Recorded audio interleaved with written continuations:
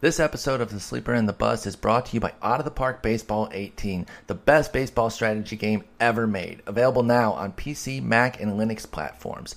It's officially licensed by MLB and MLBPA, allowing you to take any team from any era, from any level, and run it the way you want with unprecedented depth, control, and authenticity.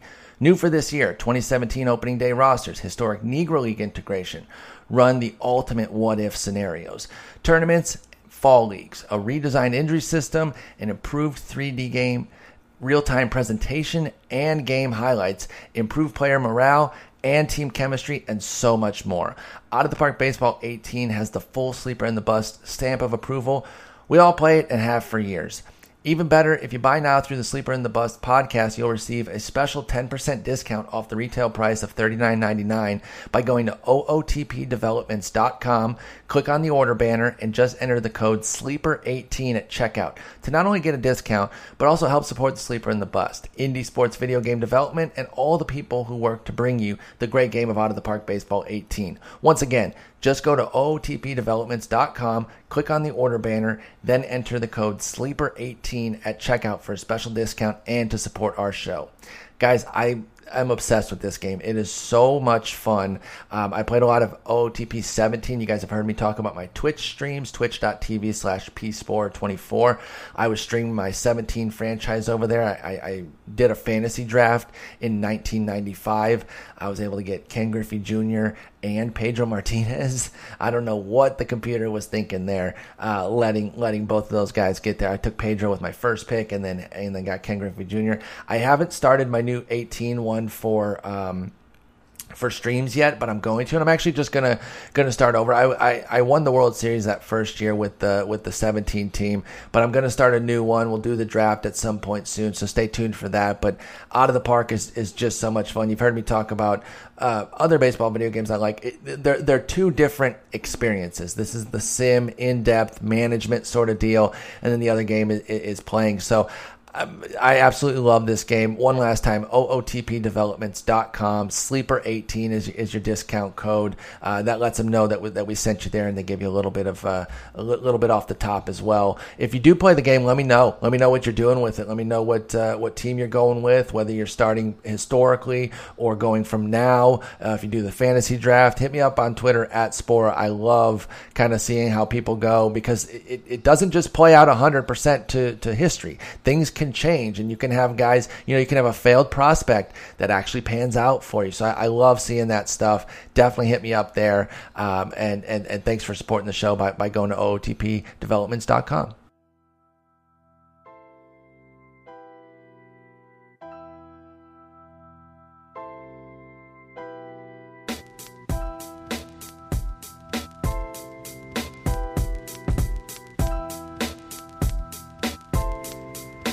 Welcome to episode 450 of The Sleeper and the Bust. It is Thursday, April 27th. I'm your host, Paul Sporer, joined by Eno Saris. Eno, how's it going?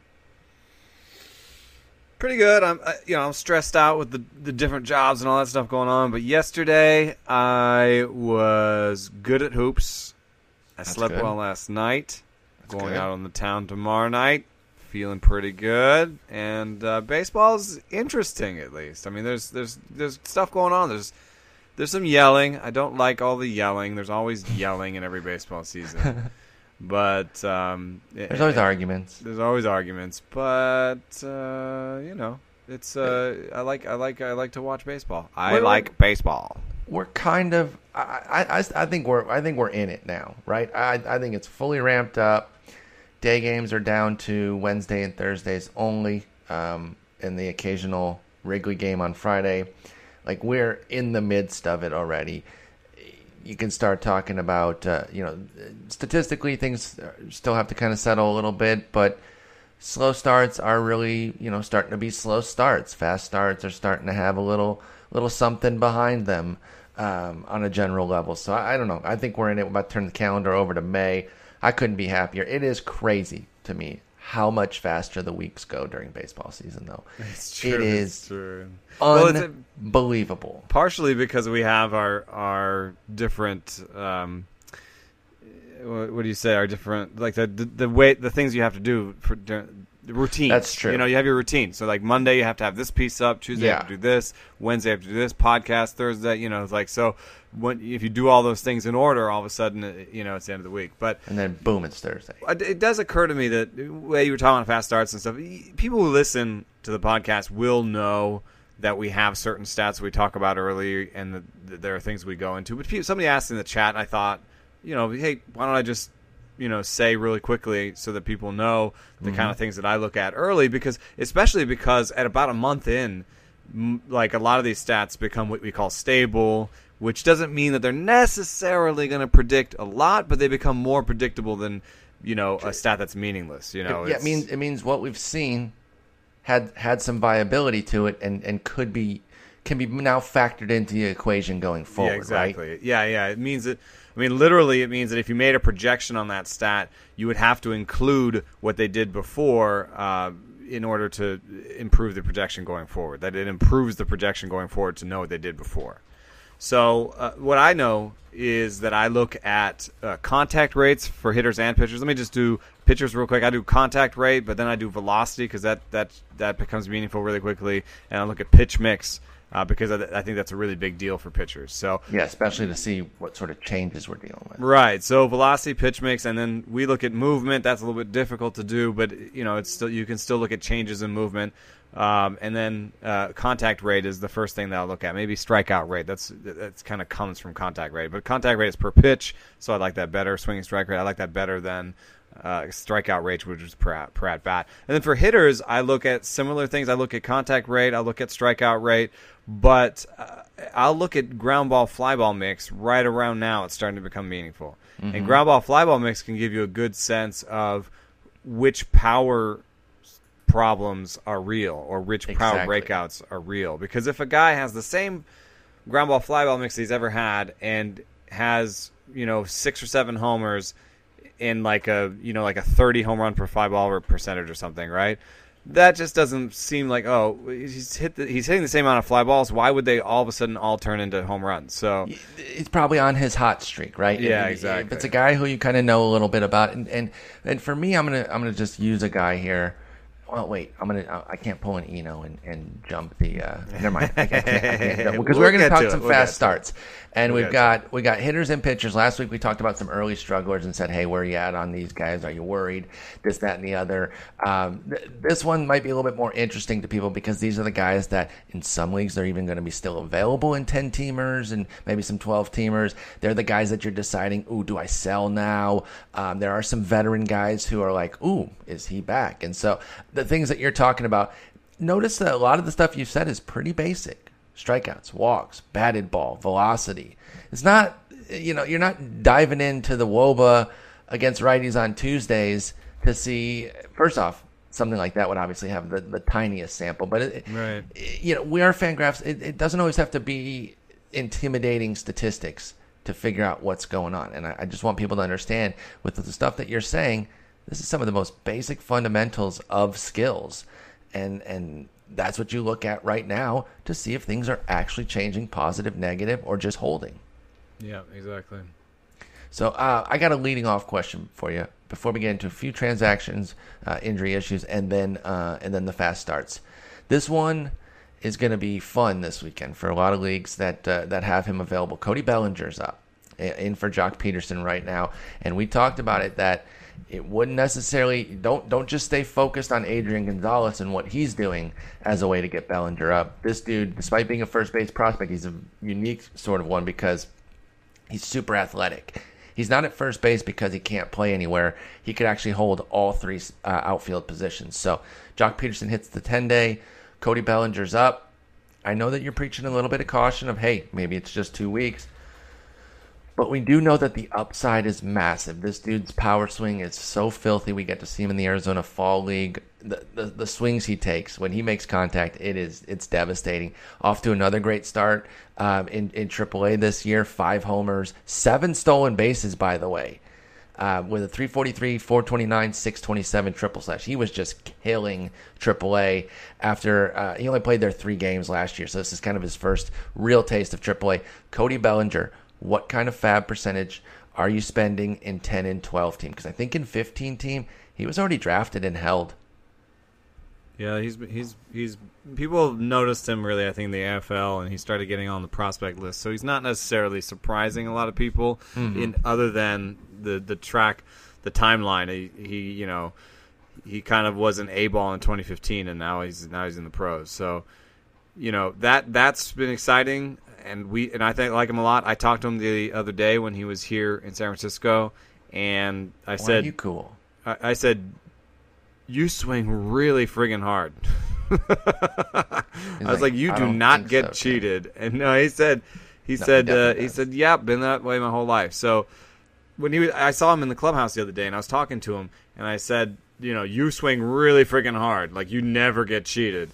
And he said, "Yeah, I've been this way my whole life." And he said that the gains he's made in strikeout rate, they're not about choking up on 2 strikes or having a 2-strike approach or anything. It was the kind of stuff that we talked about with Clint Frazier, where you're not going to necessarily improve your hand-eye coordination or your bat-to-ball abilities. You're going to improve your ability to anticipate. And I said, you have a better idea of what they're trying to do to you. And he thought that was about right. So I think that might mean that when he gets up here, he's going to have, like right now, he has a 17% swinging strike rate. He might have more strikeouts than we expect right away.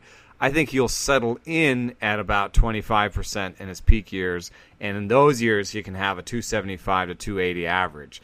But he may start out with a kind of 230, 250 type average with the 30 strikeouts early on.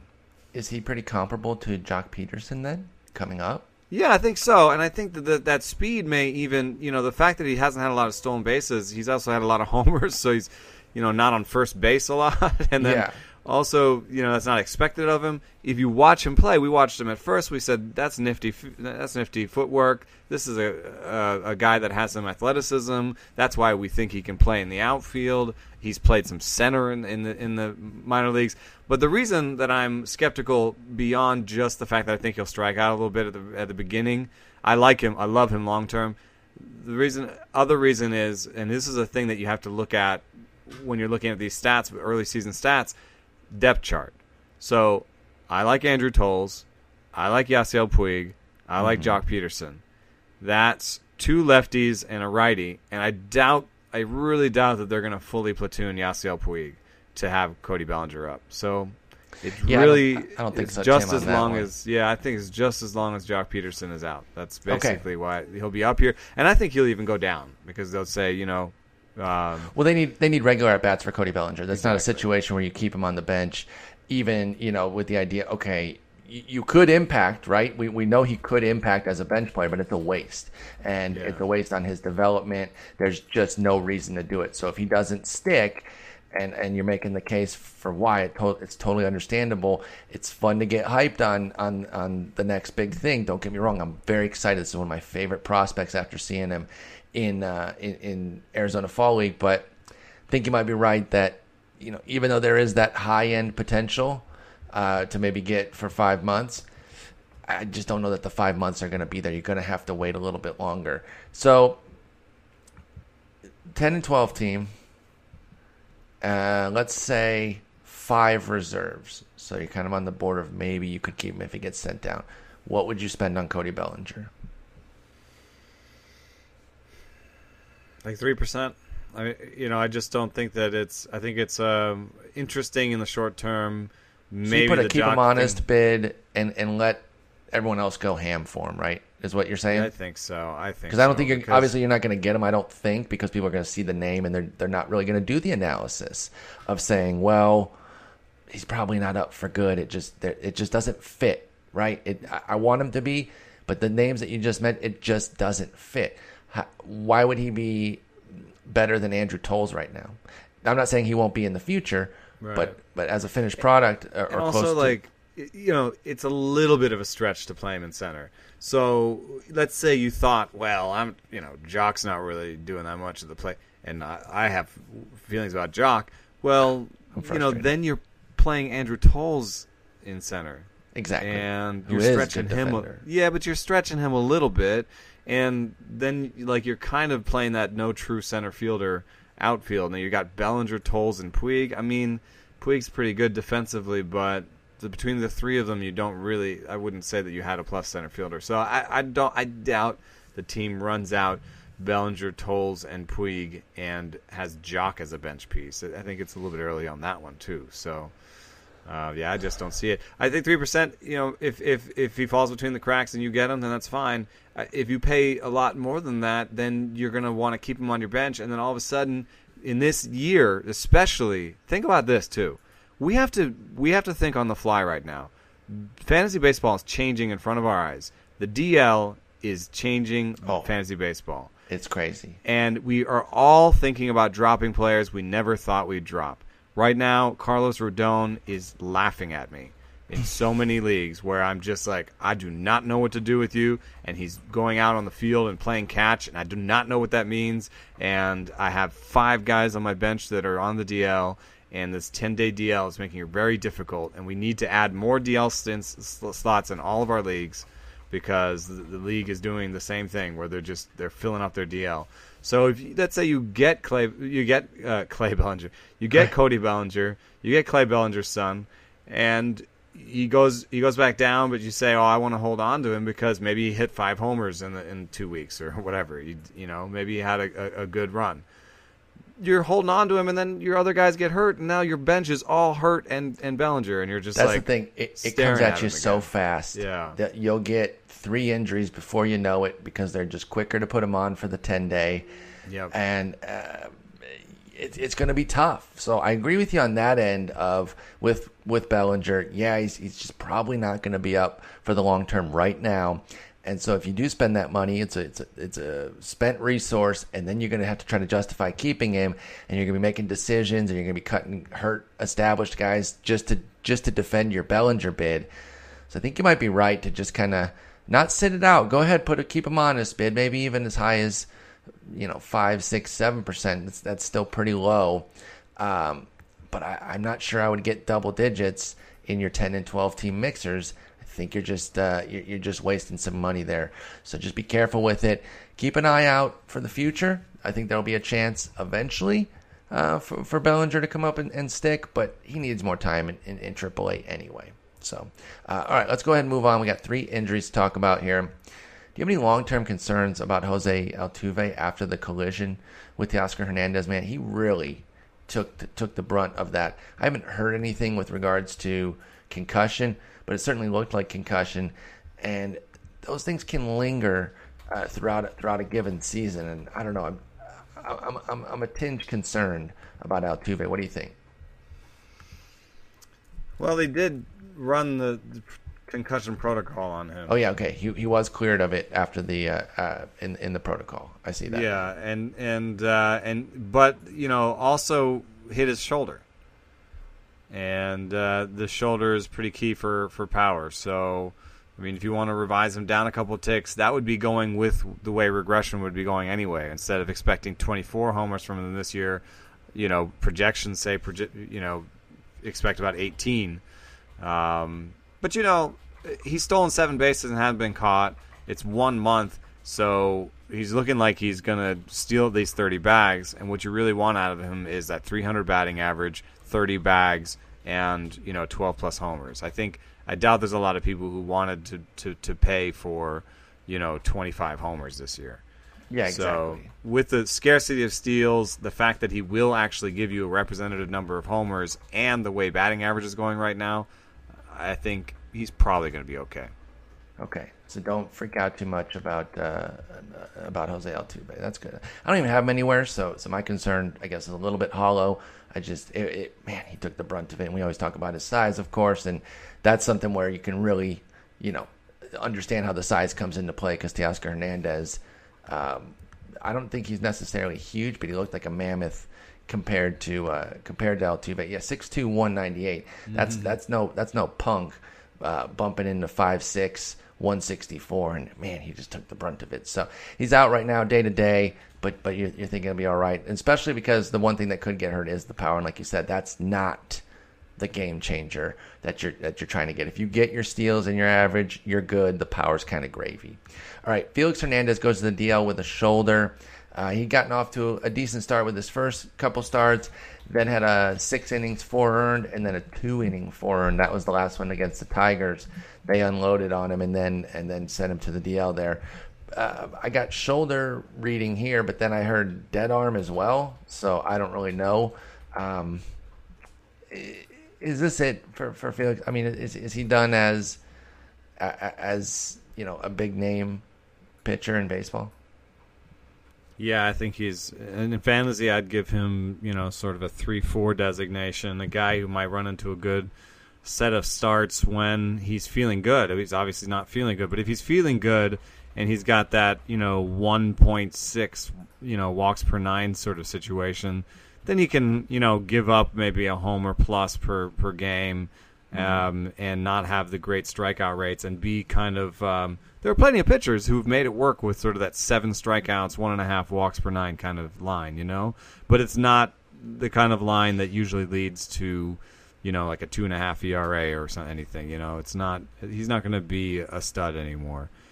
I mean, you could maybe acquire him if you were in a win now phase and you were giving up, like a really like a faraway prospect that wasn't a big deal, like a top 75 type prospect, and you're in a dynasty league and you just need more innings, or you want have a guy down the stretch. That's about the best I'd do right now. I don't even think I'd buy low in like a 12 teamer or any of those. I don't think so either. I just don't see it with Felix right now. Yeah, the velocity isn't there.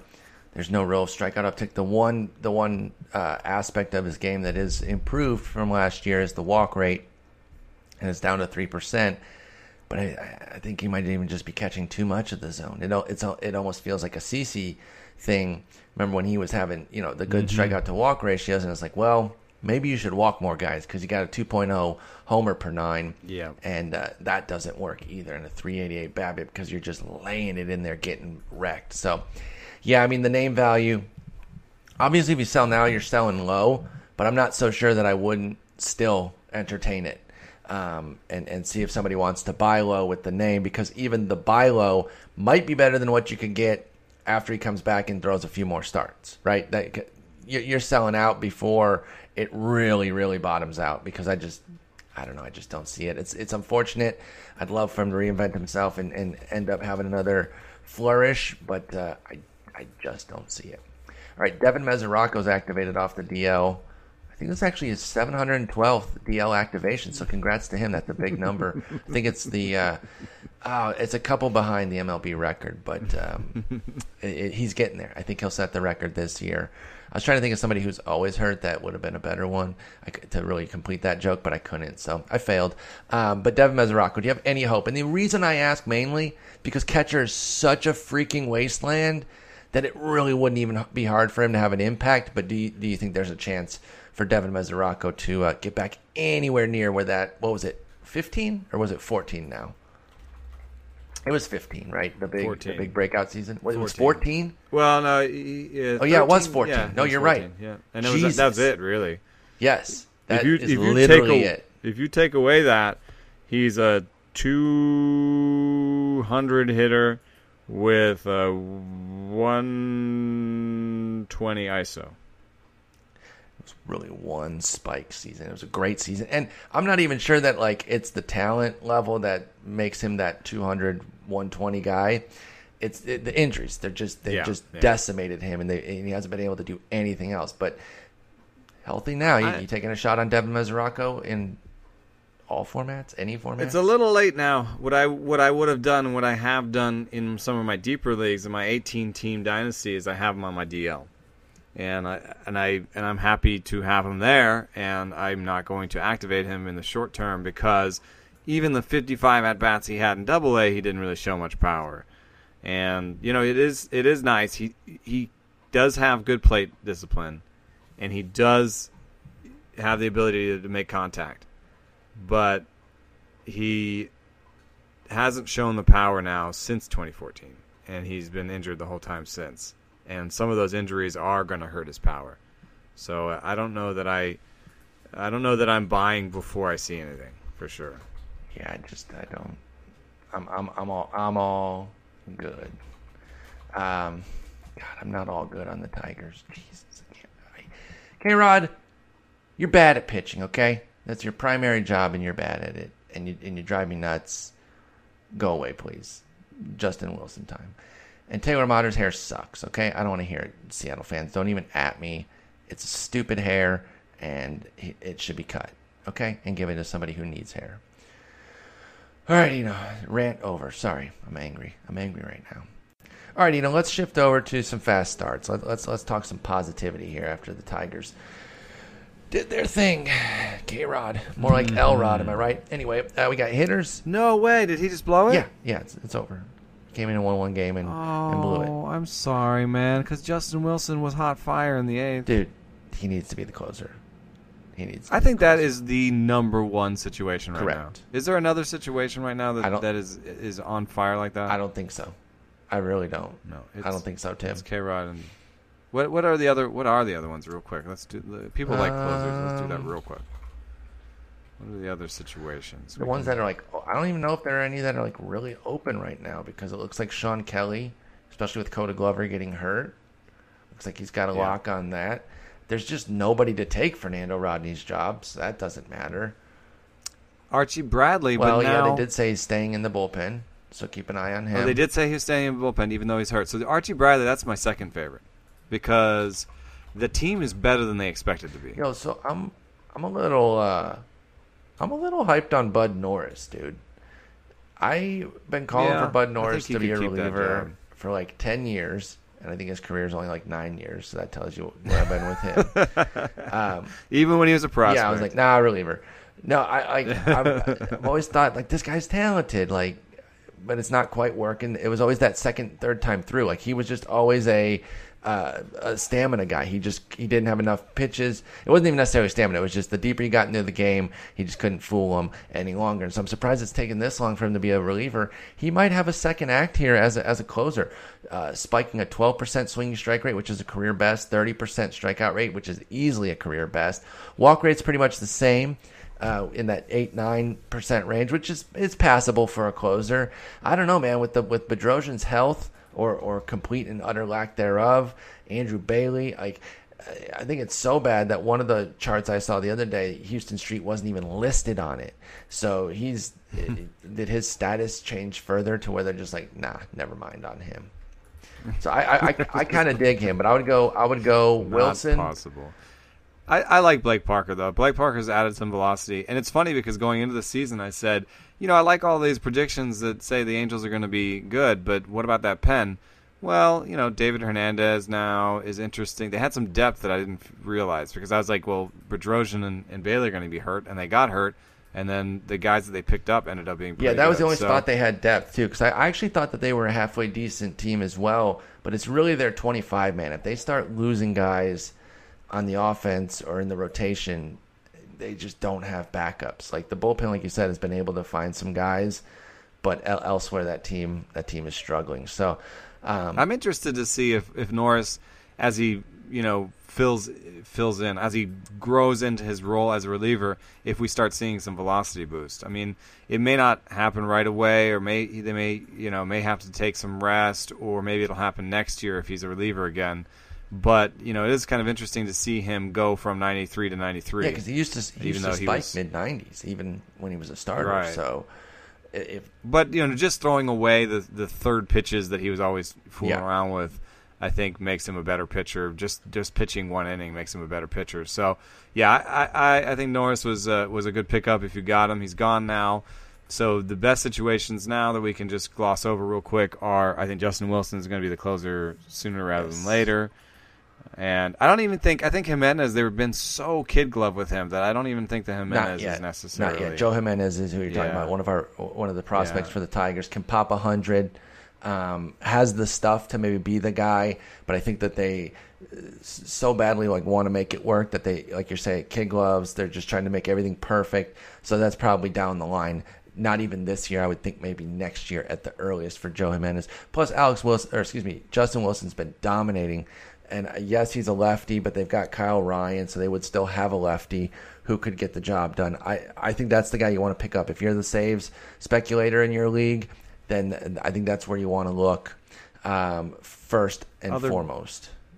Other guys that I might look at, I think the A's are going to just split those out all year. They're going with it. I don't think anyone's going to run with it. I mean, I've wanted it to kind of maybe out of left field, Frankie Montas just take it, but they're not really giving him high leverage innings. Ryan Dole has the ability maybe to take it, but he doesn't necessarily have the velocity, and they haven't really given him the ninth. Yeah, and they have so many other guys who have done it that I think they would continue to let those guys go over Dole.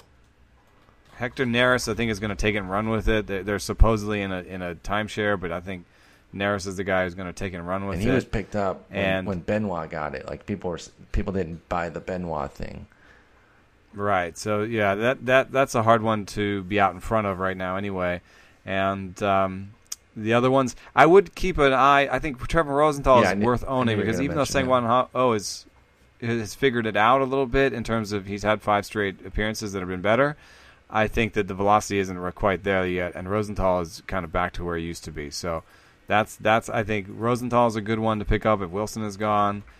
Jeffress, in case Bush's injury comes back, it was a shoulder, I think is a good name. And then I'm not too worried about Osuna. No, I'm not too worried about him yet either. And I think they're going to give him a pretty long leash. So and of course keep an eye on the bullpen report. They got you covered as well on everything. That was our edition of Closer's Corner. I like that. Sorry. Got to throw in some air horns at any chance I get. All right. Fast starters, hitters, God. Yes. Beasting. That was his nickname in Korea. They called Eric Thames God because he's just a monster, and he had a great little song every time he hit a home run. Like, I mean, this dude, y'all. If you aren't familiar with his numbers, he did a 40-40. All 3 of the seasons that he had there were just obscene. So go take a look. The numbers are tremendous. The interesting thing here that I have with Eric Thames is there's a lot of folks who are very much, projection driven. They see the projections, they want to go with them, they trust those systems, and that totally makes sense. What was interesting for me was some of the people who are very projection oriented saw the projections that these systems came up with for Eric Thames, but then didn't believe them. Oh no, yeah, they're pretty aggressive on him. That can't be right. Well, how are you going to believe the ones for all these other guys, but then you don't buy the one on this guy? And some of the skepticism was.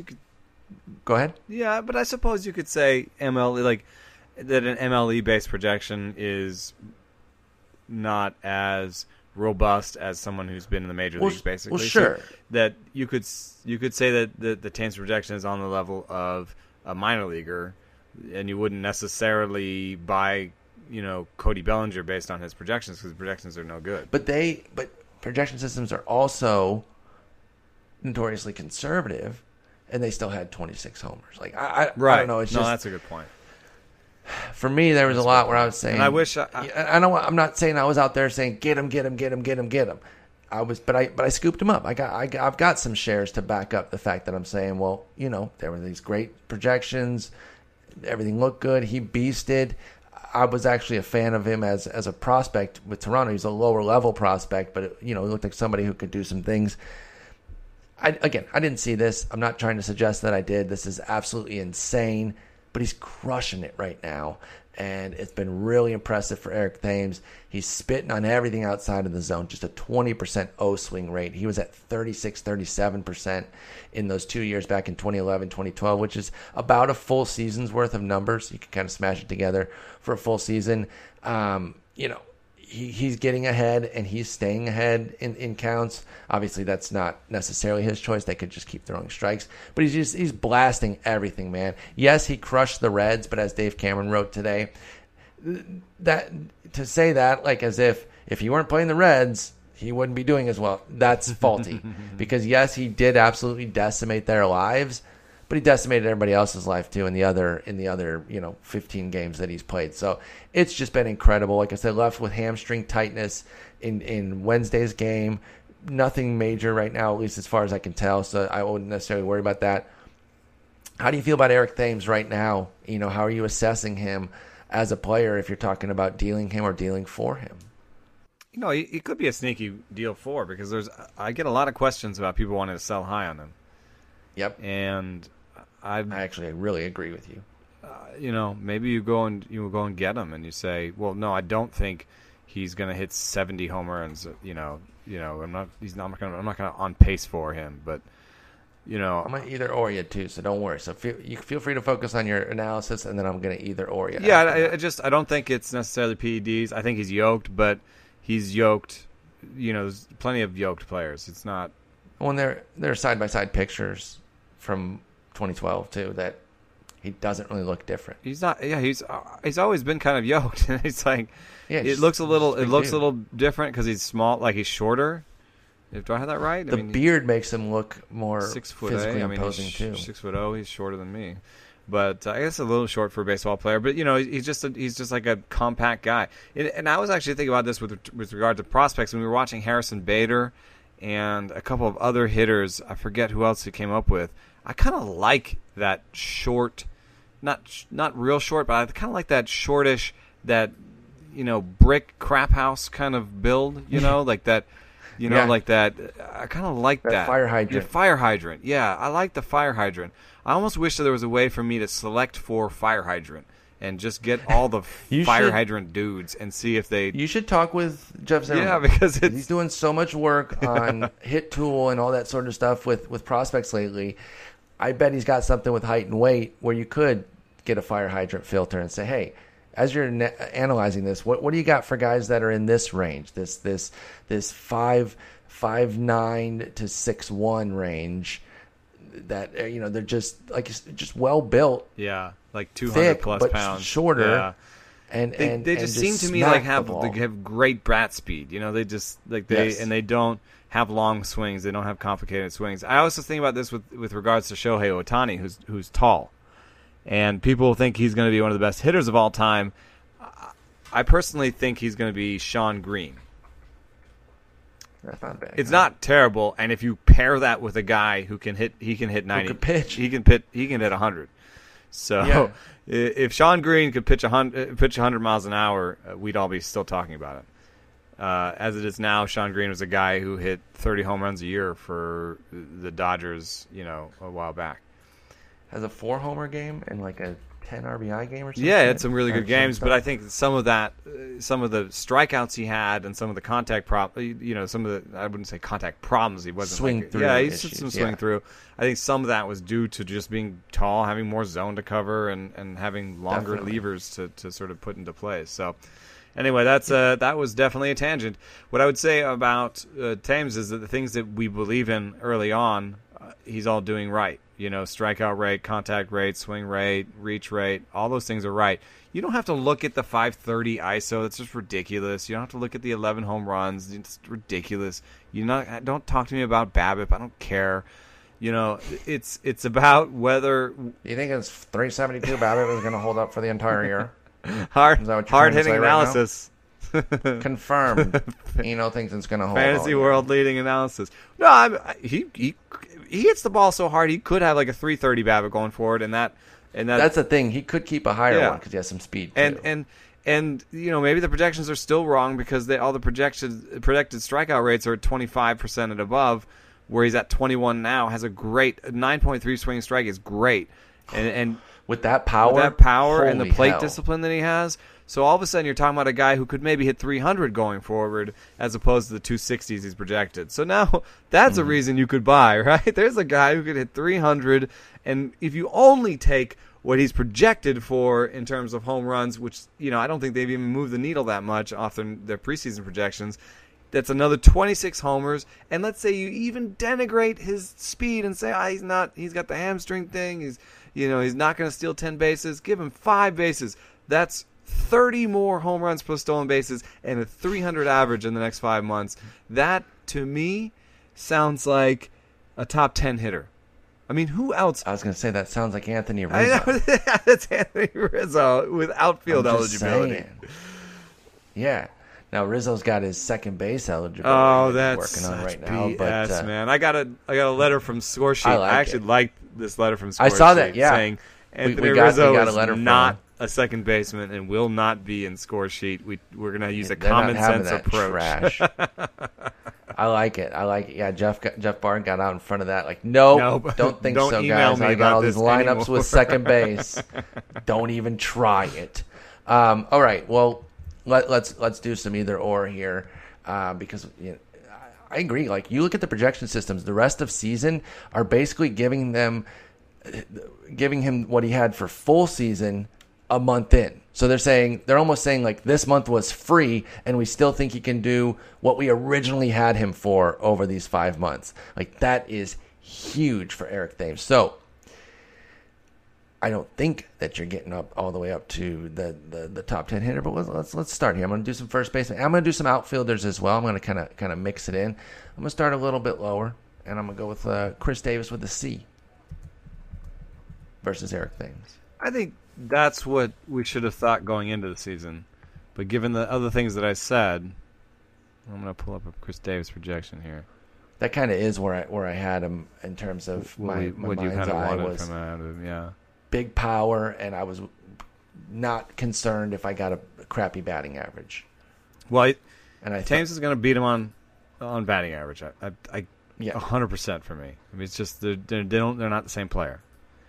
Thames is going to beat him on stolen bases because Davis, even though Thames doesn't have any, Davis has 5 in the last 3 seasons combined. So I think not a part of his game. So I think Thames will. So, and I think Thames with the 11 home runs has put himself in the power stratosphere of Davis. So I'll take Thames. Yeah, I will too. I think that's amazing. That's where it needs to be right now. It really I should is. have. And now I feel like I'm in so many dynasty leagues that I'm saying the reason I don't have any Thames shares, and it's true, is because I didn't have any picks where I could pick him. I didn't have first pick. It was funny. My in the what's it called in the stumbling on my words here in the Tout Wars draft. The one consistent feedback on my team was, well, that's a pretty good team. You got all those studs, but I don't know about Eric Thames at $5. Oh my God, $5. Okay, guys. Again, I didn't see this coming, but okay. All right, next guy, Will Myers. Ooh, and let me check in on Will Myers' stolen base attempts. He has 3, and he's been caught twice. Oh, I saw that coming. I'm sorry. I'm not going to pretend I didn't. Come on. Of course. Steal 28 bags. I thought he was. Are you kidding me?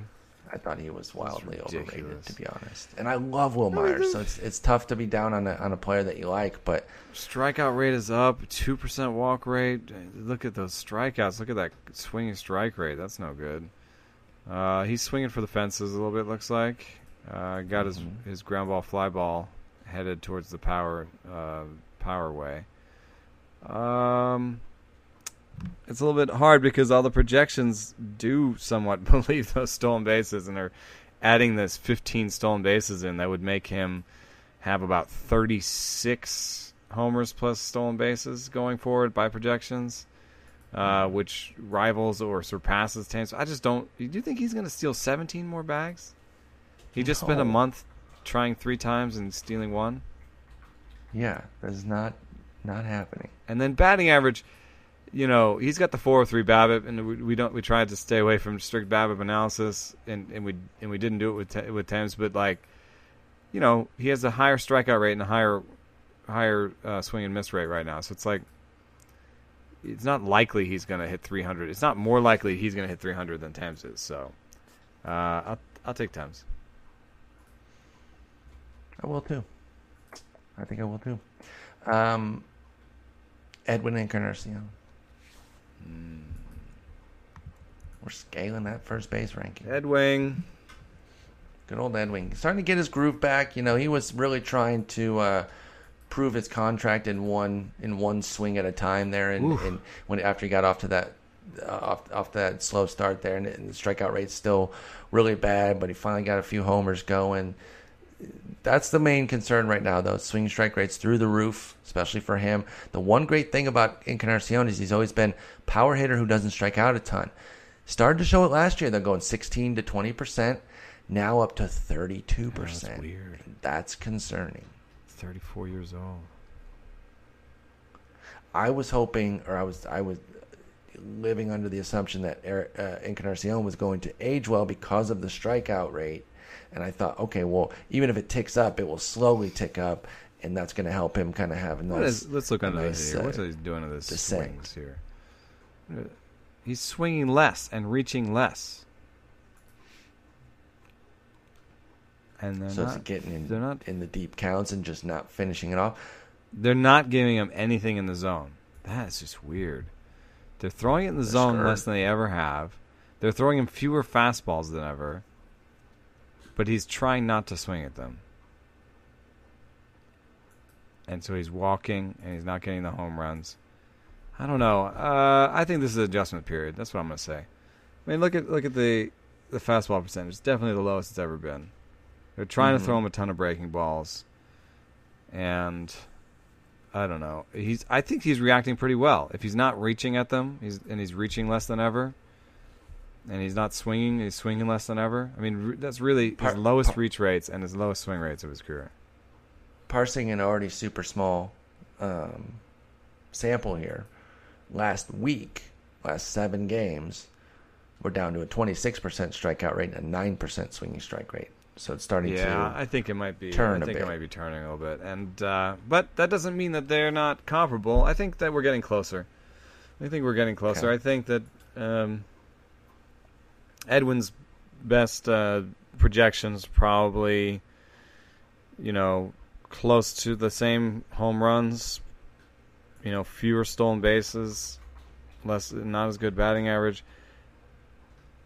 We're getting closer now to the point where, yes, based on my analysis, I say Thames, but there's also the fact that Edwin has done it longer. So there's a little bit. It's just been an out-and-out stud, right? And there's just a little bit more of that. Been there, done that. Where Thames could slow down and maybe the strikeout rate goes up, or maybe they figure something out. Maybe they start busting him inside, and there's an adjustment period there. So I'm slowing down now. Okay. This is getting closer to a pick 'em for me. Are you 100% Thames over Edwin? No, I'm not 100%. Yeah. That would be very tough. Someone comes offering me Edwin for Thames. In the couple leagues I have, I got him in tout and a home league. Might take it. I think I might take it. Yeah. I'm certainly looking at it. If it's a 1-for-1, just like a challenge, like, do you want this 34-year-old former stud? Do you want to see if he's a stud again for this hot ticket item right now? I'm certainly thinking about it, and I probably end up pulling the trigger. Sometimes I have a hard time on that because I'm full of crap, as they like to say, and I like to be right, so I want to be like holding the golden ticket. And the thing of it is, if you trade somebody like Eric Thames for Edwin Encarnacion, you were still quote unquote right. You ended up turning your mid-teens round asset into a second round player. Yeah. And so you still win there. Now, obviously, you got to see how it would play out over the 5 months, but that can still be a victory. You don't have to have it on your team to necessarily feel like you won it there. So I think I'd probably take Encarnacion there. I think there's even though I think we pushed it pretty far, and I think that one lesson could be, we're going back to our idea that maybe he's a buy high, is if you have Chris Davis, you may approach the Thames owner and say, and see, would you want to sell high, buy low? You get Chris Davis. If you got to throw in a pitcher, even if make it a 2-for-2, never do 2-for-1. Make it a 2-for-2. Throw in your sell low pitcher for a buy low pitcher or something like that, and try to eke a little bit more out of there. But don't get too afraid to just do the 1-for-1, because I got a trade offer in my Dynasty League a while back. I got Eduardo Rodriguez offered to me for Alex Cobb. And y'all are going to hit your foreheads right now because you know what I've been saying about Alex Cobb. I'm so mad at you. I'm so mad at myself. Because you turned me on to looking out for Alex Cobb. I'm a big Cobb guy. And you consistently said, Change-up's not Change-up isn't there. Change-up's not there. Changeup's not there. I should have just said careful. yes. You have an offer like that, and you know what? Sometimes you just try to get a little too smart for your own britches, man. And I was like trying to put in Luscious Fox and turn Luscious Fox into something better, and I was trying to put in second pieces and got too muddled. Yeah, and then finally I go back to the old deal, and in the meantime, Cobb's had a couple starts, and the guy says, "Nah, I'm good. I'm good. I've been watching Eduardo, and I've been watching Cobb, and I'm good." Yeah. I mean, you got to be careful. So maybe on just that throw out a Chris Davis for 10. Just see where it's at. Just see where it's at. Especially if you'll know better in your own league. Was the Thames guy the guy who just said, "Okay, I'll just take this guy," or was he jazzed about it? If he was jazzed and really in on it, probably not going to do it. But if it was more of he just kind of wound up with him because that's where he was, and he was, he was next on his list, you might have a better shot at getting something like that done. So just kind of assess your Thames owner in your league to see where they were. But yeah, definitely try it out, see where things are at. I'm certainly not at all opposed to buying high on Eric Thames. All right. By the way, executive decision. We're going to have to do pitchers next episode because doing the little closer bit and already taking an hour there on Eric Thames. Because these next few guys we're gonna dive deep on anyway. So we're gonna push pitchers to next time. We'll talk fast pitchers next time out because we still have 6 hitters and we like to go deep. We like to give you guys the knowledge here. And I want to talk about another one that had a lot of buzz. Everyone was psyched on, and he is injured right now. So that's a huge bummer, and that really curbs a lot of the talk here. But we still have to talk Mitch Haniger, even though he's out with an oblique, and so he's probably going to be out a month. Of course, it could change the scope of things about how you could go turn around and buy him. So Mitch Haniger, Jason Collette, very high on him. I got turned on to him by our own Dave Cameron, reading his trade assessment of the Taiwan Walker Gene Segura trade. Kind of, did a little highlight on Haniger, and then I read a few more after his, and each one seemed to say, hey, here's the 2 principles. They do matter. They're both good. They could both really be interesting for their team. Don't sleep on Mitch Haniger. He could be the linchpin to this deal. He could be the turning point to this deal. A lot of hype was built there about how he went down, changed himself, got better. Playing time was going to be there. Scooped him in several leagues, riding high. And now the oblique. Mitch Haniger, how do you feel? That was a bit of a hot start, I think. I do like, in particular, the small swing strike rate compared with good power. Yes. That was a little 7%. surprising to me. I thought he might be kind of a 250 guy, like that did have good power, but that swung and missed a lot. So yeah, I was going for 2010 and 250, 260. I would have been completely fine with that. Well, he's been out of his mind. 4 homers, 2 stolen bases, 338 average. Mm-hmm. Obviously, that's not going to hold. Okay. Hot start, meaning you're concerned that it's really going to come back to the pack, like to those 250 sort of ranges, or where are you at? And how does the oblique factor in? Hot start for me is the batting average because he's a huge pull guy. And now we have the benefit of seeing minor league pull numbers, which is amazing. Thank you, Overlord. Yeah, and we can tell that he's no Joey Votto.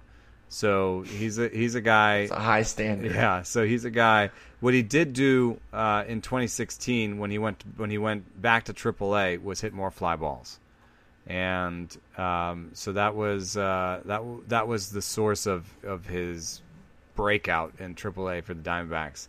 Was that he hit more fly balls and he pulled those fly balls. So that's the danger of him is when he starts pulling the balls on the ground. That's when the batting average will go down. And I think even Mark Trumbo has told me, it's not easy to keep hitting fly balls. That there are little adjustments, not only what the pitcher's trying to do, but there are little adjustments to your own swing you have to do to keep hitting fly balls. So, I think that on some level, we'll see some of this the fly ball rate. He even does hit more ground balls than fly balls. So he will pull into some shifts, and he'll hit for a lower average going forward. But I think that we might have a little bit of knowledge that we could maybe say that like a 166 rest of season ISO from Steamer, that's a little low. and that he's probably going to be more like a 180 guy. That's what he showed even with the Diamondbacks in a short sample last year, 170, and then that great AAA with 330 ISO and in a nice park and everything. But I think everything points to me to like a 170, 180 type ISO. So I like Zip's rest of season, where it has him hitting 16 home runs and stealing 7 bases. I believe in all that. Maybe a little bit better than 250 average. So I guess that would make him a sell high, except that he's injured. So I don't know. So that changes everything. Just sort of oblique injury. It's about a month. You just sit tight. You don't buy him anywhere if you think you can get because the injury again just changes things so much. I think it could. I feel like you could maybe go buy him on the cheap. Yeah. I'm reluctant to use that word, like not cheap, but a lot of the inflated cost I think comes right back down with a month injury, and you just acknowledge it while you're not trying to pull a fast one on people. You just say, hey, I'm interested in buying. I will pay a little something because he's been great. But I can't pay full freight with him out a month. I'm interested in getting him for when he comes back. Where you at, And I think you just be upfront about it in the trade negotiations, where you're not trying to look like you're being a sketchball. And so, what about David Peralta, who's back to beasting? By the way, wait, using him to buy Haniger, or this is just talking about his start? Yeah, sorry. What this is. Either or, using him to buy. Well, I would take Haniger over him, I think. Yeah. You take Haniger over Peralta? I think I would. I'm not sure about Peralta's ISO, so. I'm not sure about your ISO, dude. Okay? Leave my ISO out of it. Hey, man, I was scouting you the other day. Joe. You didn't see me, dude. Nah, dude, I had freaking hat and glasses on, and I had a John Jaso wig on. Oh, you were that guy. You didn't even notice me. Yeah, that was me, dude. That was me yelling at Peralta you with taking my notes. Peralta hits 2 ground balls for every fly ball. He just doesn't have the same mix. I mean, the Haniger's more 1-to-1. By the way, he's always had that. By the way, yeah, and that's been consistent with David Peralta, even going back to 2 years ago when he beasted. The reason he only hit 17 homers, despite some really good pop when he displays it, it's really good. But the reason he only hit 17 is because he didn't get the ball in the air enough. And that's just been consistent. So I totally agree with you. He's more exciting with Peralta. in like an OBP slugging type situation. Agreed, then I might actually start thinking about him over Haniger because, with Haniger coming back, he doesn't have a plus walk rate. He has more of a fly ball swing. If he goes back to that 250, he's going to have a lower OBP than Peralta. In the slugging will maybe favor Haniger, but maybe not. In the past, Peralta has a lot of doubles and triples. I mean, that's a nice number there. Triples haven. What about the humidor? How are you feeling? I don't know. Have we talked about the humidor? I think we talked about how it might help the pitchers. I think the humidor might also hurt Peralta a little bit. I mean, it will slow down some of the offensive numbers. So, and he's not a guy who's a Justin Upton no doubter. He's not. He's not a guy who's going to survive. I think Rake Lamb will be okay. Yeah, exactly. Out there because that dude, when he gets it, it's gone. Okay, couple more. We're not going to do too many names. Just a couple more on the Haniger. Either or. Maybe going out to buy him. Either or. Yasiel Puig. Ooh. Hey, I'd like some love for liking Yasiel Puig so long. Hey, you don't got to tell me twice, man. I can't quit Yasiel Puig. Yeah. No, I think the power's back for Puig, and he's showing more contact. He's showing more patience. I think this is going to be a really good year for him. And the hammies are holding up. Like, that's the key, too. If he can stay healthy. I love the strikeout and walk ratio right now. It's almost 1-to-1. Yeah, and people forget that he's 26. I mean, I think people think he's a lot older than that. Yeah. So I'm keeping Puig there, and so I think so too. I think there's an opportunity even for a really nice where Haniger's batting average is coming back to the pack. I think Puig's is more likely to go the other way. I agree with you there. I'm pro Puig. I would go out and buy him. Buy high, if you will. I don't even think it's that high, though. 263, 363, 461 is not. Those aren't numbers that people are going to be like, I got to charge you through the roof here with 4 homers, 2 stolen bases. If it's Dynasty or Keeper where the guy's had him for a really long time, That He's owner over it. has like very ambivalent feelings about Puig. I'll tell you that. Yeah, he can't wait to move him. And if you're going to come in with something nice, yeah, that could work out really well. Last one, injury for injury, although shorter term injury for longer term. Jock Peterson versus Mitch Haniger. Sorry. Yeah, hamstring or groin. I got a name for you while you're marinating on this. Is it possible that Jock Peterson... I might take Haniger. Is it possible that Jock Peterson is just Colby Rasmus? Ooh. And by just, I mean... You look at it, and you go look at Colby Rasmus in the minors, and he had the speed. I keep calling the Jock Peterson speed. Like, he ran in the minors. He can run in the majors. Rasmus had some early speed. We thought he was going to be this all-around guy. Obviously, things went south in St. Louis. He spiked a 12 stolen base season pretty early, but it was 12 for 20, so it was complete dog crap. And he's never really been a speed guy since then. It's 3, 4, 5 stolen bases here and there. Maybe a little more power and batting average. Maybe a little more power for Jock. Yeah. Look at Rasmus's ISOs the first couple of years. 156, 222, 166, 177. So present day Rasmus though, from like 2013 that's right, on, because the whole league power is up a little bit. No, I think it's comfortably better. Okay. I think it's more power. Good. And I think that makes a little bit of a difference because of everything else. But it is interesting. I think that he may not in a similar way, he may not live up to the hype, because exactly I'm not sure the platoon rate is going to get any better. There's not really a lot of evidence that, despite okay swing strike rates, that the strikeout rate's coming down.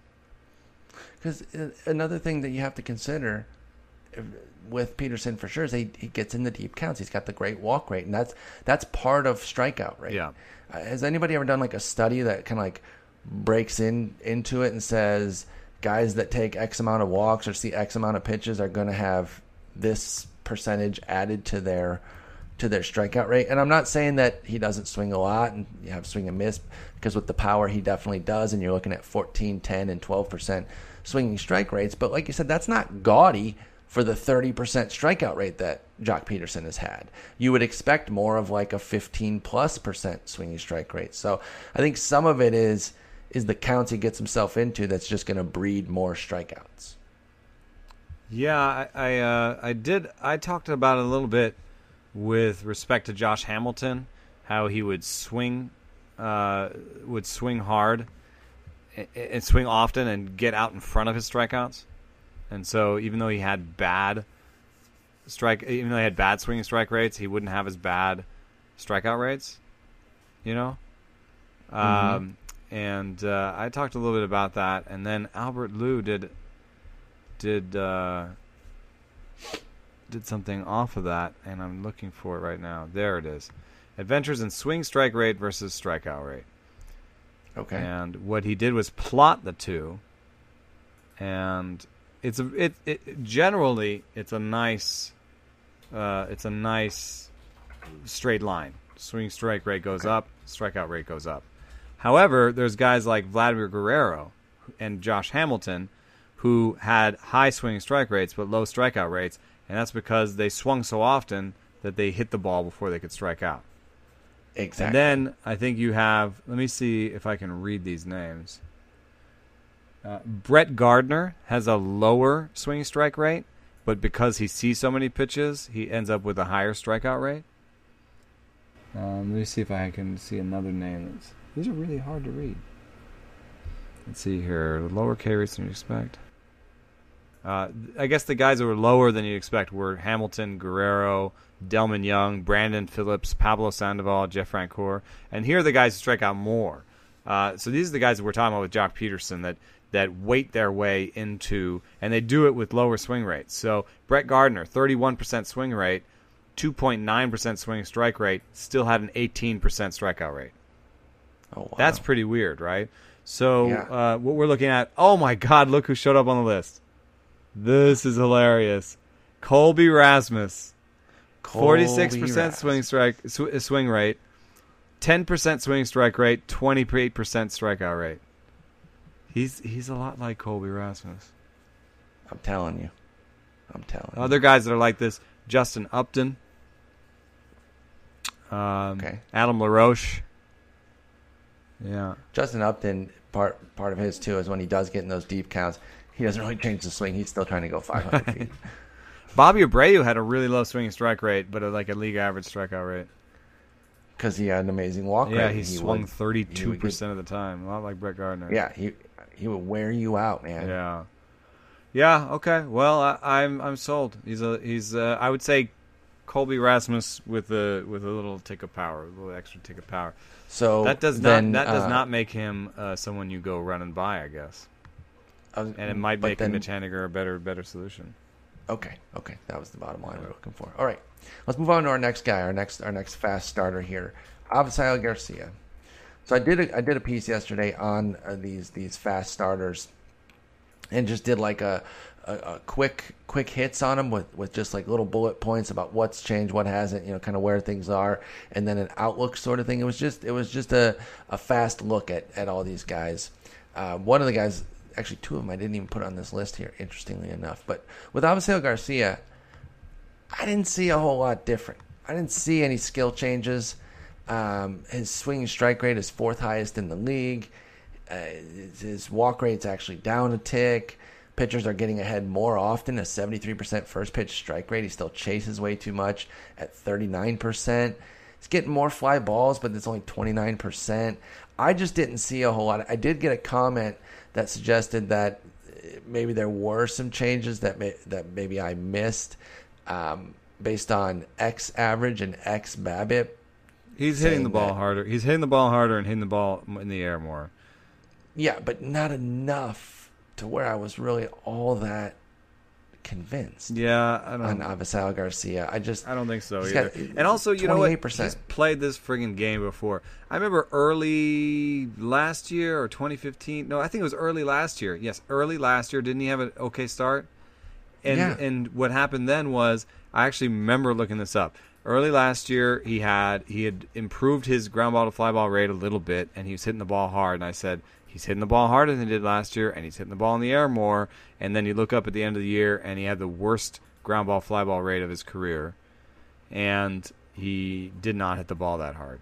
So I agree with you that I don't think enough has changed that I'm going to wildly change my appreciation for him. I think at the end of the year, bank what he's got, add what he's going to cut when he's going to get, and he'll have a 275 and maybe 20 homers. And I just don't think that there's any reason to necessarily go and get a guy who's basically true talent is 275, 20 homer hitter.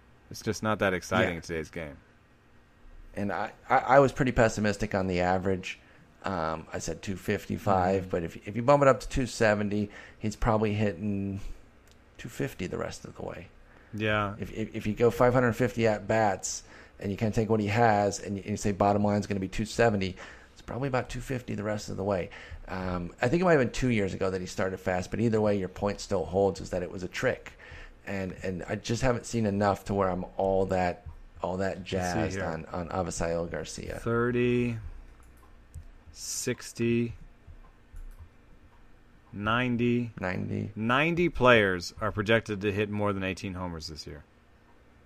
It's just not that special. And I'm not going to look through every one of their batting averages, but I'd say that there was probably like 70 to 80 guys that will hit 270 and more than 18 homers. And then you add in the fact that some of them are going to steal more bases. I mean, I would say he's a bad base stealer, by the way. 18 for 37. The most I can comfortably say, I'd say he's a top 75 hitter. That's not that exciting. Okay. I mean, I guess it's rosterable. Yeah, that's at the high it's end, not though. That's and what a top 80 hitter. Well, that's not even accounting for position, right? So. Are you saying top 80 outfielder or top 80 overall hitter? Well, I was saying top 80 just based on this, using home runs and batting average, but that does not, account for position, which does matter. So, Absolutely. It's not. It's just not special with Avisail Garcia. You might want to pick him up off the waiver wire. I mean, that's fine. I'm saying don't trade. Yeah, don't trade for him. But like if you're looking at Hunter Pence on your roster, he might be better than Hunter Pence. I mean, or I don't know. Yeah, I think he might be better than Hunter Pence, or he might be very similar to Hunter Pence and having a better start. If you're looking at Trevor Plouffe or you're starting Seth Smith, I mean, Seth Smith's doing all right. I don't know. Who's would you rather have I said a name that you would pick Avisail over? Well, that I would pick Avisail? Probably not. No, Soler? I'd probably still go with Pence. Not Soler. What about Grichuk? Okay, let's go to Grichuk. I'm a Grichuk guy. I like Grichuk. How much wood could a Grichuk? Maybe it's the hair, to be honest. Wood. Yeah, how many homers could it? Ooh, yuck. Yeah, it's bad. That's pretty yucky. So it's kind of too... I don't think he knows what a breaking ball looks like. I'm gonna go with Avisail. I will. Okay. I will go with Avisail. I can understand that, go. right? I'm not so. I mean, it's not like Grichuk is a great play discipline compared to Avisail, and probably will strike out more than Avisail. And if any of Avisail's power is legit, then he's on the same level. What I'm hoping for is 25 plus homers with Grichuk, and I'm trading the potential average, piece there with Avisail. So, we should have like a tepid endorsement, sound like, yeah, he's all right. It's like a slide whistle. Yeah, that's kind of where I'm at. I'd love to be wrong. He's kind of a fun player. He's huge. Avisail Garcia is 6'4", 240, and pretty athletic for his size. It'd be fun to see him have some big breakout where he hits 280, pops 25 homers, and steals 10 bases. I just don't see it. So that's where I'm at with him. Speaking of guys that are huge, and Avisail Garcia is a punk in comparison to this guy. Aaron Judge is out of his mind right now. Excuse me, has 7 homers, 281, 352, 672 triple slash. Has the strikeout rate down to 25% with an 11% swinging strike rate, a 10% walk rate. He is not swinging out of the zone nearly as much, 25% down there as well. Things look good right now. I've maintained all month that I think it's his hot streak. That I don't think it's necessarily huge evolution. Am I wrong? How do you feel about Aaron Judge? I just called up some graphs so that I could see just like sort of the day-to-day progression of his reach rate and swing rate, because I had a sense that I saw early on that his swing strike rate was good, and so I was wondering if it's gotten worse since I saw that. And whereas when he first came into the league last year, when he first got in, everything went the wrong way. So he first got in, and then he started reaching. He first got in the league, he started swinging, started striking out more, started whiffing more. This year, the trend has been the exact opposite. When he first got in, he was reaching and swinging a little bit too much, and every line has gone down since. So I find that very compelling. That's a little bit more anecdotal. The real life analysis is more about the fact that he has a better than average swing rate, a better than average league average reach rate, both by major percentage points, 5 to 10% in both cases. And those things, I think, are serving him really well. Like, he's seeing the ball well. Now pitchers are becoming really afraid of him. And if he's going to compare like a lack of reaching with this tremendous power, I mean, that's what Eric Thames did to break out, and that's what makes Stanton so good in some ways. It's Stanton is not really good at hitting the ball. Like, he's not really great at hit tool. You know what I mean? Exactly. So you know, Judge is already seeing 48% fastballs. That's really low for a young hitter. And they're scared. And he's managing to have a 10% swing strike rate, 25% strikeout rate. I'm starting to believe he's going to beat. I believe he's going to beat the strikeout rate projections. He's going to strike out 25 to 27% of the way, the rest of the way. He's going to have at least a 250, maybe a 260 batting average going forward. If he has a 260 batting average and adds power that he's showing now, he's going to be a very good player. I think you'll look up at the end of the season, he'll have 33 to 35 homers and a 270 plus average. That's Aaron Judge. I'm not sold on the batting average still. I'm down with the 30 plus homers like that. I was down with that even coming into the season, despite being more negative on Aaron Judge because he got the power. I don't think the holes are gone, and again, I think he's riding hot. I think the average comes. I think it settles 250 or below. So well, I've got a couple. I would entertain selling. I've got a couple. Yeah, I've got a couple shares of him, and I'm trying to decide about selling. And Marcell Ozuna versus Aaron Judge. Ozuna. You know, it's Ozuna for me. Was he hurt in the second half last year?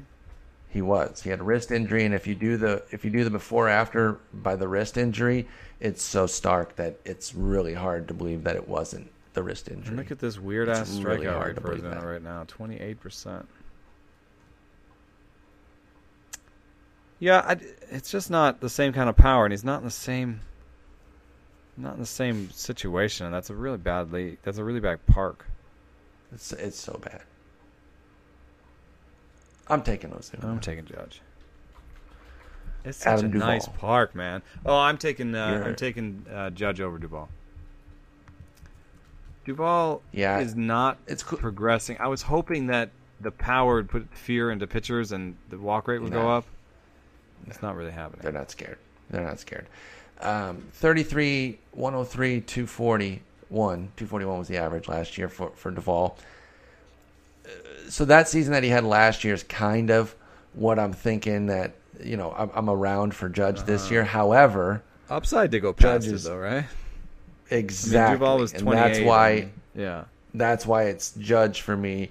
Even though I do look at that season, I'm like, well, that's kind of where I'm at. But yeah, the upside to do significantly more. Like, I'm not going to be surprised if Aaron Judge pops 275 with the big homers, because when you hit the ball that hard, you don't want to bet on it. You can exactly.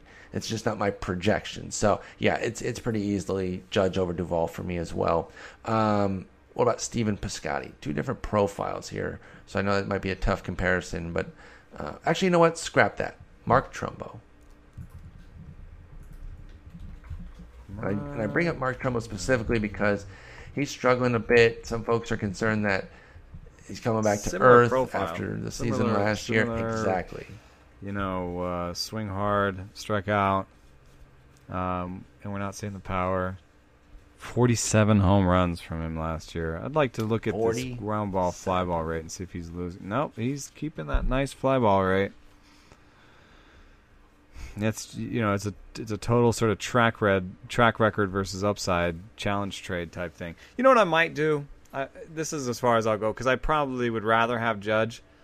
What I might do though is trade Judge plus something for a Trumbo plus an upgrade. I might do that. So you get the better pitcher or secondary I piece. feel like they're reasonably close to each other, especially we're not talking OBP leagues. I think they're reasonably close to each other.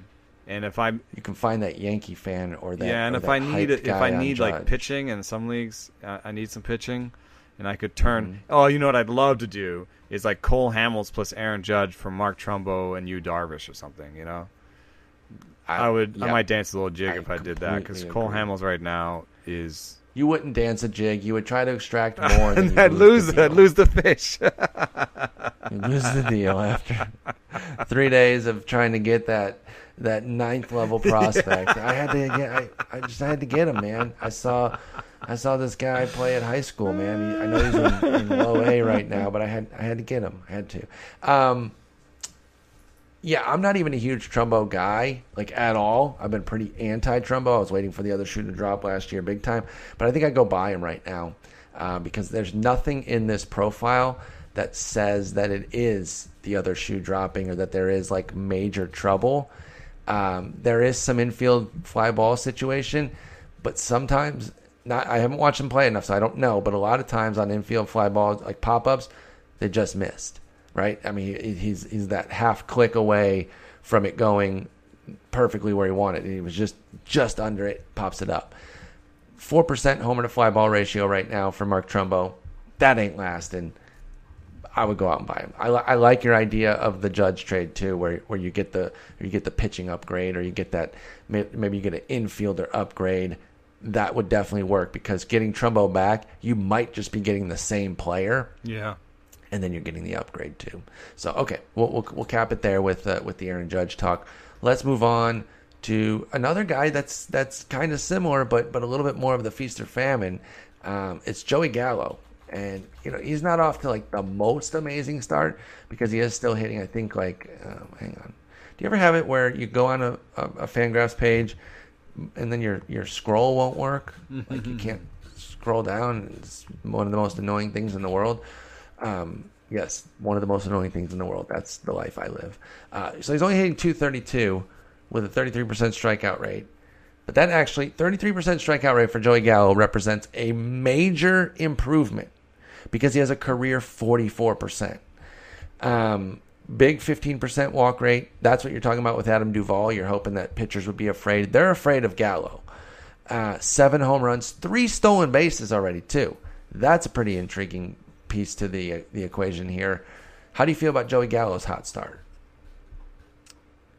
They're giving him fastballs though. It's interesting. A little bit more even than they have in the past. And I don't know if that's because they think they can strike him out now, or they're not as worried about him. The shine has come off, and so they're going to feed him some fastballs. I don't know if that's going to go the other way. I mean, it is interesting. The first time he saw the league, he had a 49% fastball rate. That's like Judge, right? And then last year he had 51%. Now he has 55%. But why would they increase fastball rate when they had been getting him out so easily? So I don't know. I'm not as all aboard the Gallo train as I'm seeing.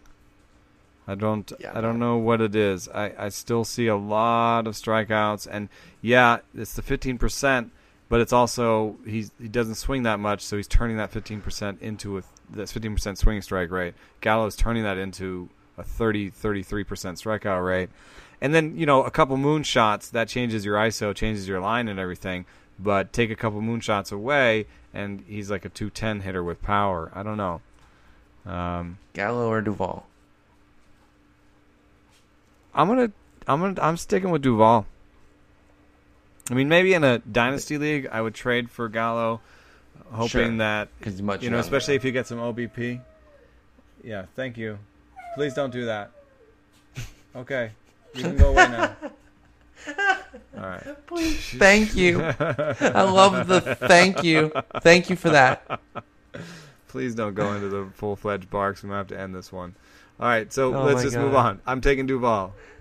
Okay. I think I'm going the wrong way, unfortunately, but I'll bring him up anyway. Jay Bruce. I guess Jay Bruce is better than Duvall, so I went the wrong way. I'm an idiot. No, I don't know. I don't think Jay Bruce is necessarily better than Duvall, but okay. Then Jay Bruce but versus. I'll take both of them.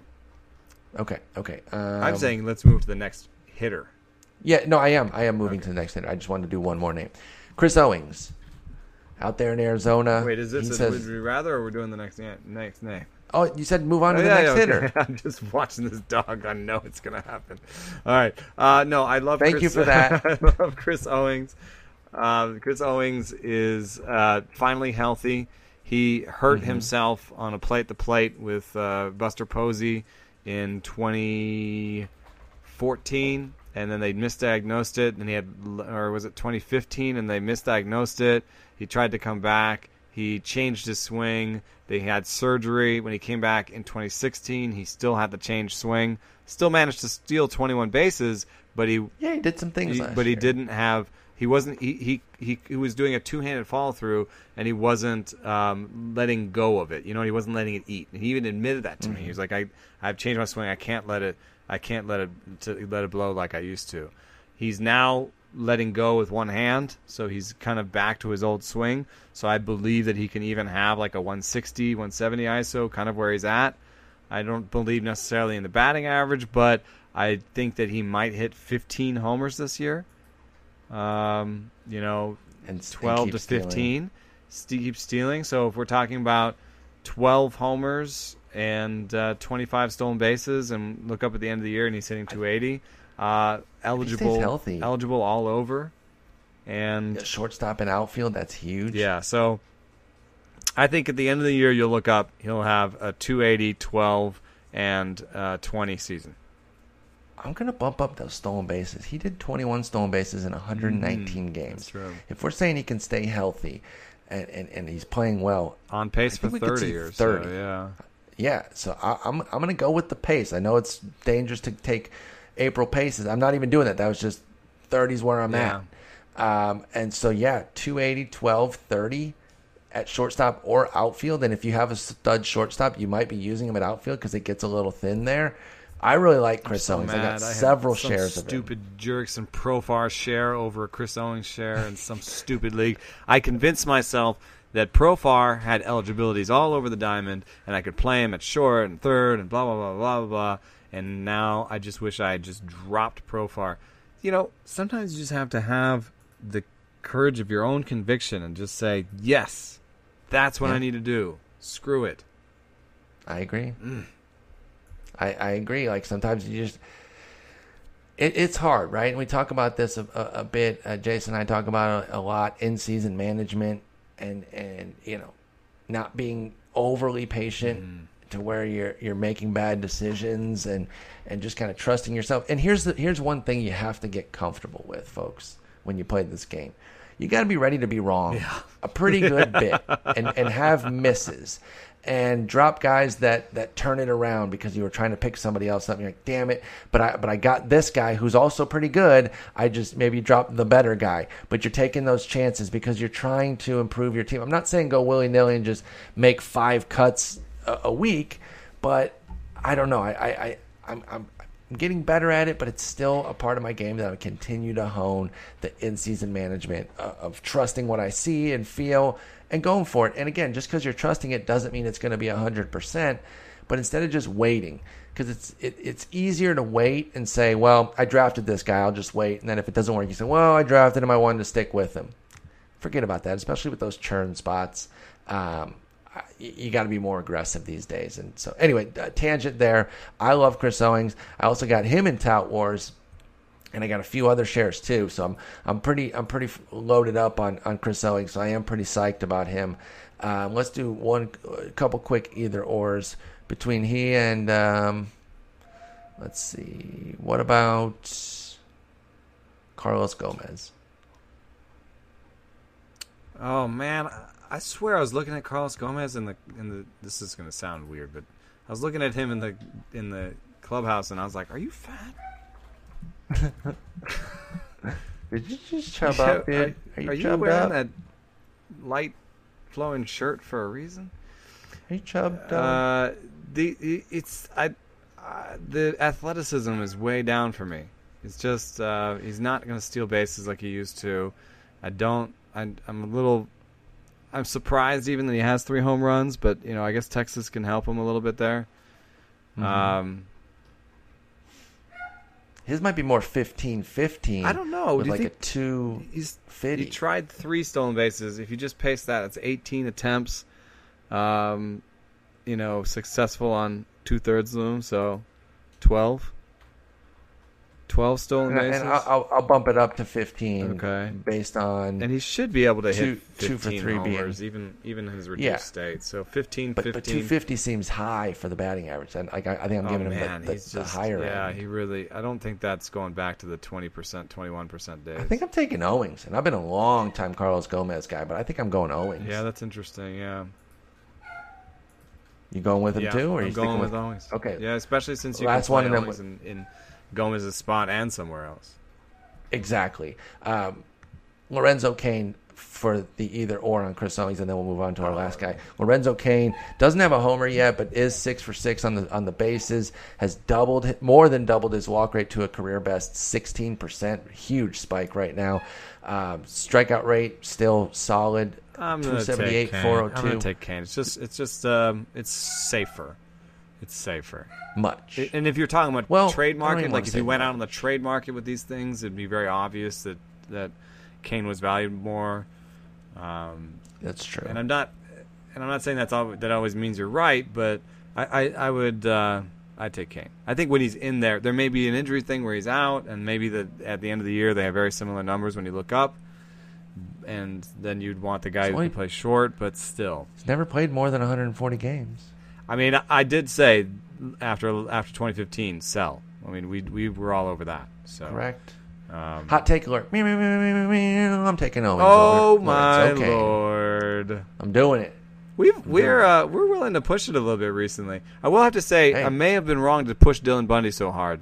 He was down to 90 in his last start, and I know that he kind of picked up a little bit of velocity late in the game. But even at the 92 that he's been all year, that's down like 2 ticks from last year. And velocity loss is one of the biggest indicators of injury, and this guy has crazy injury history. So that's been our biggest concern with him, right? Yeah. We've been all around the map with Bundy, from seeing him at that Arizona Fall he League looks where so bad. he looked terrible, and to now being back on in the our train defense, a bit. man, I do like the skills. If there's anybody who would take you for a yo-yo ride like that, it would be Dylan Bundy. It's a guy who was a number 1 pick, who had excellent stuff, and who has had worse injuries and, according to some, worse mechanics than anybody out there. So, it's a hell of a ride with him. Yeah, he's got us all over the map right now. So, but since we were crazy for him, he's had a couple good starts. You might be able to sell him for something. I think I would shop him around a little bit. I think you could still sell because we were aggressive. The name is still hot out there though, and if you are concerned about the velocity drop at all, dangle his name out there. I think you can get something for Dylan Bundy for sure. So, but yeah, I'm gonna go Owings over Cain. I do like Cain, but I like that power speed. I'm hyped on Arizona too with their offense. At least I know the Humidor coming in. Oh, but, and the Royals' offense looks like poop. It's so bad. Oh my god, so bad. That team looks except for Mike Moustakas. That team looks just as bad as we've been saying they were, except they weren't, and now they are. It just took 3 years. It's like I make this comp a lot, but it's like the people who are always like, Chris Sale's going to get hurt. And then, like, the one time he does in 3 years from now, I'll be like, I told you. I told you, man. We're right about the Royals, see? I told you. Yeah, it only took us forever to be right about the Royals, but we knew it. Yeah, but they look bad. They're gonna be sellers, and they got some pieces to move. Well, who do you think they move, by the way? Because they do have so many guys coming free. Do you sell, like, Moustakas on a high end, or do you try to sign him? Like, Kelvin Who do you think they try to sign and sell? Herrera would be an easy sell. They could get a mint for him. I think you actually may try to build around Duffy and Moustakas. I know that Duffy's velocity is down, but he's been the only pitcher they've been able to, and they already signed him, and somebody has to stay. So I think, you shop Kennedy and you shop, Herrera. Do you shop Hosmer then? Yeah. Over Moustakas? You got. I don't think you want to give him $100 million. I don't think so either. I'm just so not in on Hosmer as like a centerpiece, especially at first base. If he played third like Moustakas does, that'd be different, or even the outfield. But as a first baseman, no thanks. All right, last guy, Cesar Hernandez. Okay. And I got to give credit to Chris Liz. Yes, but we have to be so quick because Taekwondo is happening. And I got to go get my Taekwondo's child happening. and take him to Taekwondo. All right. But I want to say this. Let me give you the numbers. I love Cesar and you Hernandez. tell me what's going on. You tell me quick, and I tell 4 homers, 3 stolen bases, Yes. 321 average. He's been beasting. He's selling out for it with a big strikeout rate, lower walk rate. A lot of good stuff here. Are you buying? Well, I said that he would figure out his base pass stuff, and I think we've seen some evidence of that. 3 out of 4 is good. And he made that a thing that he wanted to think about in the offseason. I think also this is a guy who had more power than people wanted to give him credit for because of his size. And I think that if you look at his ground ball fly ball rate, he's allowed to put some balls in the air now, and he's not trying to be Billy Hamilton, which he never was. So I think that there was a couple home runs, will change the ledger early on like this. but I think we're going to see double-digit power from him. In fact, I think we might see something that looks a lot like Owings. Rank Peraza, Scope, and Hernandez, because you got 1 power, 1 speed, and then 1 combo. Rank those three. All right, so for me, I'm in my head, I'm giving Hernandez a real good shot at a 300 batting average, 12 homers, and like 25 stolen bases. Okay. So that's 337. Yes. If I'm adding those together like I often do to do things quickly. And I'm not going to give Scope a 300 average. But 270 to 25. Yeah, he has improved his contact rate a little bit. But I'm not going to give him 37. He's not going to steal any bases. He might get to 30 homers, so I'm going to take... He might get 30. I might get Hernandez over Scope there. And what was the other one? Peraza. Okay, so Peraza's going to try and do it all with his legs. He goes the other way, right? Yeah. He could get 37 with his legs, though. Like, that's not out of bounds, but what kind of average are you going to get? I think I'm taking Hernandez, too. Now. And nobody likes Hernandez, but I've got like 5 shares of him, and I'm all over him. Yeah, Chris List pumped him up, put a seed in my head. I didn't follow through, and I'm mad. I rank him Hernandez, Scope, Peraza. It's funny how many shares I have of him where I was just like, dude, I think he'll be okay. And nobody's picking him. I'll take him. Nobody liked him, and again, except for List and you, but he's been great. So, all right. Well, I'll let you finish. I'll let you get out to Taekwondo. Next week we'll do pitchers that are starting fast, and we'll talk about them. We'll be able to do more this way by splitting it up. We'll be able to do five or six more than we were going to do. So, I'll let you out, and I'll talk to you next week. Take care. Snuck some pitchers in. We can't resist. All right. Of course, we talked closers too. Right. we always get some pitching in. We just couldn't do the full thing. All right. Thanks for listening. All right, man. Have a good one.